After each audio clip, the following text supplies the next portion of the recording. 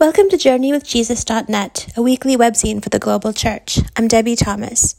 My essay this week is entitled, What Belongs to God? It's based upon the lectionary readings for October 18th, 2020. As I write this essay, the United States is 25 days out from an election that feels existential. Regardless of where we stand politically, it feels like everything we care about is on the ballot. As a nation, we are divided, anguished, bruised, and broken. Some of us have lost our ability to extend grace or generosity to people whose views differ from ours. Some of us have become so jaded, hardened, and cynical, we can't afford to feel what churns beneath our numbness. Personally, I write this week as a woman who finds President Trump's misogyny inexcusable, as a person of color who is terrified by his racist beliefs and policies, as a parent who cannot stomach the indecency and dishonesty he exposes my children to on a daily basis, and as a daughter of immigrants who feels as if America is slowly but surely withdrawing its welcome from people who look like me. But I also write in the full awareness that I have Christian friends, family members, and readers who hold radically different political views than I do, and to whom I owe every bit of love, respect, and faithfulness I can muster, apart from politics. So I'm struggling to find a way forward, struggling to do what Jesus asks of me in this week's gospel lesson. Give to the emperor the things that are the emperor's, and to God the things that are God's. On its face, this passage from Matthew's gospel is about taxation. The Pharisees and the Herodians, eager to entrap Jesus and expedite his arrest, approach him with a question. Is it lawful to pay taxes to the emperor or not? We know from history that it's a trick question. The Pharisees of Jesus' day saw the tribute tax as a heretical and anti-nationalist capitulation to a pagan emperor, while the Herodians viewed refusing to pay the tax as sedition. Jesus understands that answering either way is a lose-lose proposition. He also knows that the question proceeds not from curiosity, but from pure malice. Though his interlocutors approach him with flattery, "Teacher, we know that you are sincere and teach the way of God in accordance with truth," Jesus knows that their intentions are sinister. So he takes a Roman coin, a coin that honors the Roman emperor as a deity, and offers the Pharisees and Herodians an ambiguous both-and answer. Give to the emperor the things that are the emperor's, and to God the things that are God's. How typical of Jesus, not only to respond to a challenge with an even greater challenge, but to insist that the relationship between faith and politics is too complex to reduce to platitudes or tweets. It's important to stop here and note what Jesus does not say. He doesn't say that there are two distinct realms, the religious and the secular, and that they require our equal fidelity. What he says is far more subtle and complicated. The coin is already the emperor's. There's his face stamped right on it, so give it to him. But then consider the much harder question. What belongs to God? What kind of tribute do we owe to God? The Roman coins of Jesus' day bore the image of the emperor. From the opening chapters of Genesis, we know that as human beings created by God, we bear God's image. God's likeness is stamped into us and upon us. God's signature is written across our very beings. Which means, if we keep the analogy going, that we owe God everything, our whole and entire selves. Any fantasy we might harbor of dividing up the secular and the sacred is simply that, a fantasy. We cannot separate Caesar's realm from God's realm when everything belongs to God. But what does it mean to give God what belongs to God in these hard and divisive days? How do we bear forth God's image while our families, communities, and churches splinter over political and cultural differences that seem unbridgeable? How do we live into the all-encompassing reign of God while a scorched earth, ideology-driven, the end justifies the means divisiveness reigns within American Christendom? The thing is, when I read the Gospels, I don't see a Jesus who cares more about the end than the means.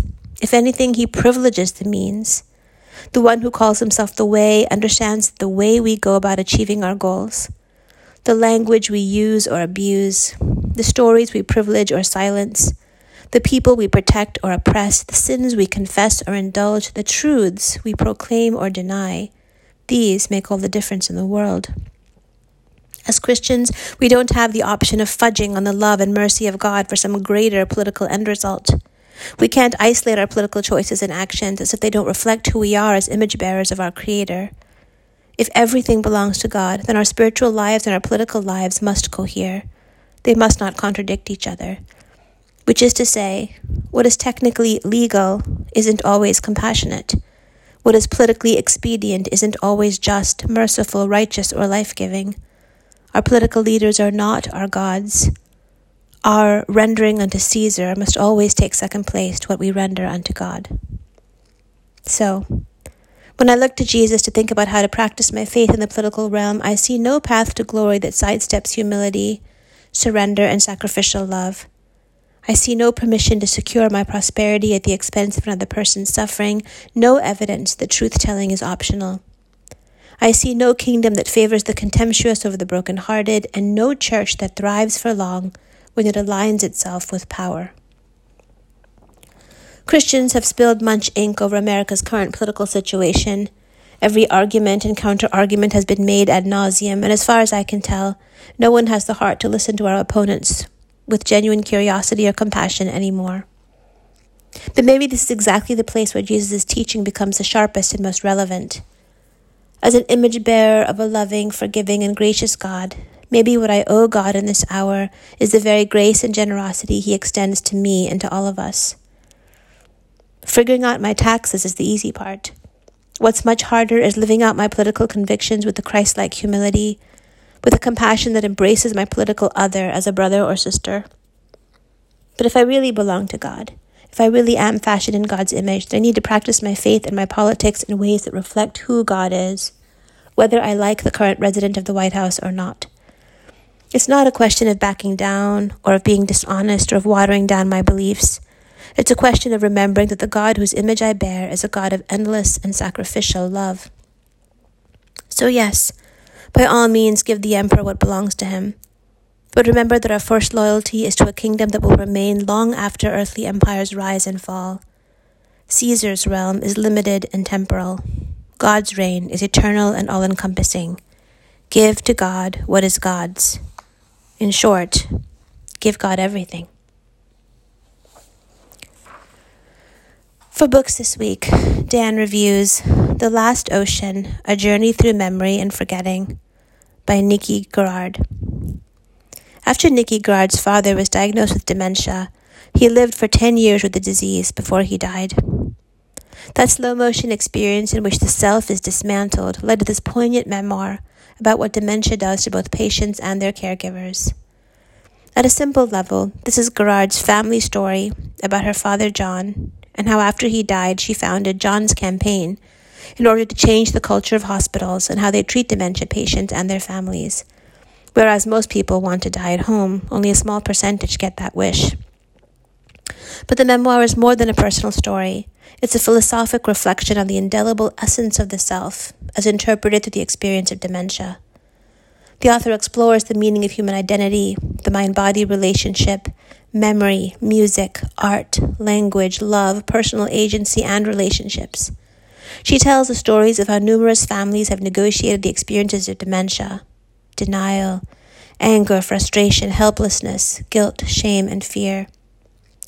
She has also read broadly on the subject and so does a deep dive into the scientific literature.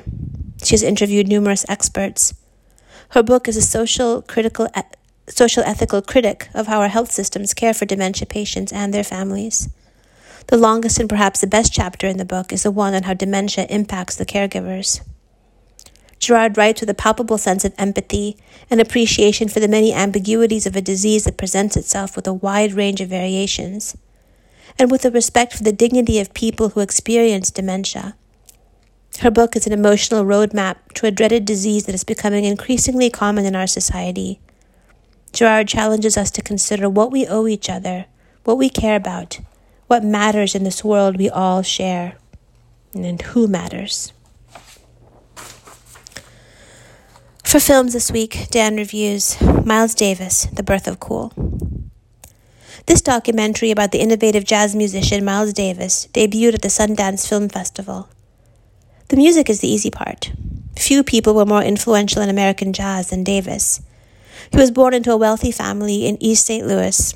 His father was a dentist, and for his 13th birthday received a trumpet as a present. He never looked back, performing with Charlie Parker and Dizzy Gillespie at the age of 18, then moving on to Juilliard in New York. When he was 23, he was smitten by Paris, where he met Picasso and Sartre. Music, said Davis, was never about standing still and being safe. If anyone wants to keep creating, they have to be about change. And so late in his career, he did gigs with Prince and took up painting. Davis, the person, is the harder part, but the movie doesn't blink. There was early heroin addiction, then a much later alcohol and cocaine habit. Davis had a well-earned reputation for being angry, antisocial, aloof, paranoid, violent, and jealous. Recalling the domestic abuse, his wife said, "I don't regret, I don't forget, but I still love." Davis, said one critic, was like a Spanish bullfighter who had duende, that heightened sense of emotion and authenticity. One writer in the film put it this way: "I wanted to feel like Miles sounds." Lastly, for poetry this week, I am bending my knee, an anonymous poem from the Camina Gedelica. I am bending my knee in the eye of the Father who created me, in the eye of the Son who purchased me, in the eye of the Spirit who cleansed me, in friendship and affection. Through thine own anointed one, O God, bestow upon us fullness in our need, love towards God, the affection of God, the smile of God, the wisdom of God, the grace of God, the fear of God, and the will of God, to do on the world of the three as angels and saints do in heaven, each shade and light, each day and night, each time in kindness, give thou us thy Spirit. Thank you for joining us at JourneyWithJesus.net for October 18th, 2020. I'm Debbie Thomas.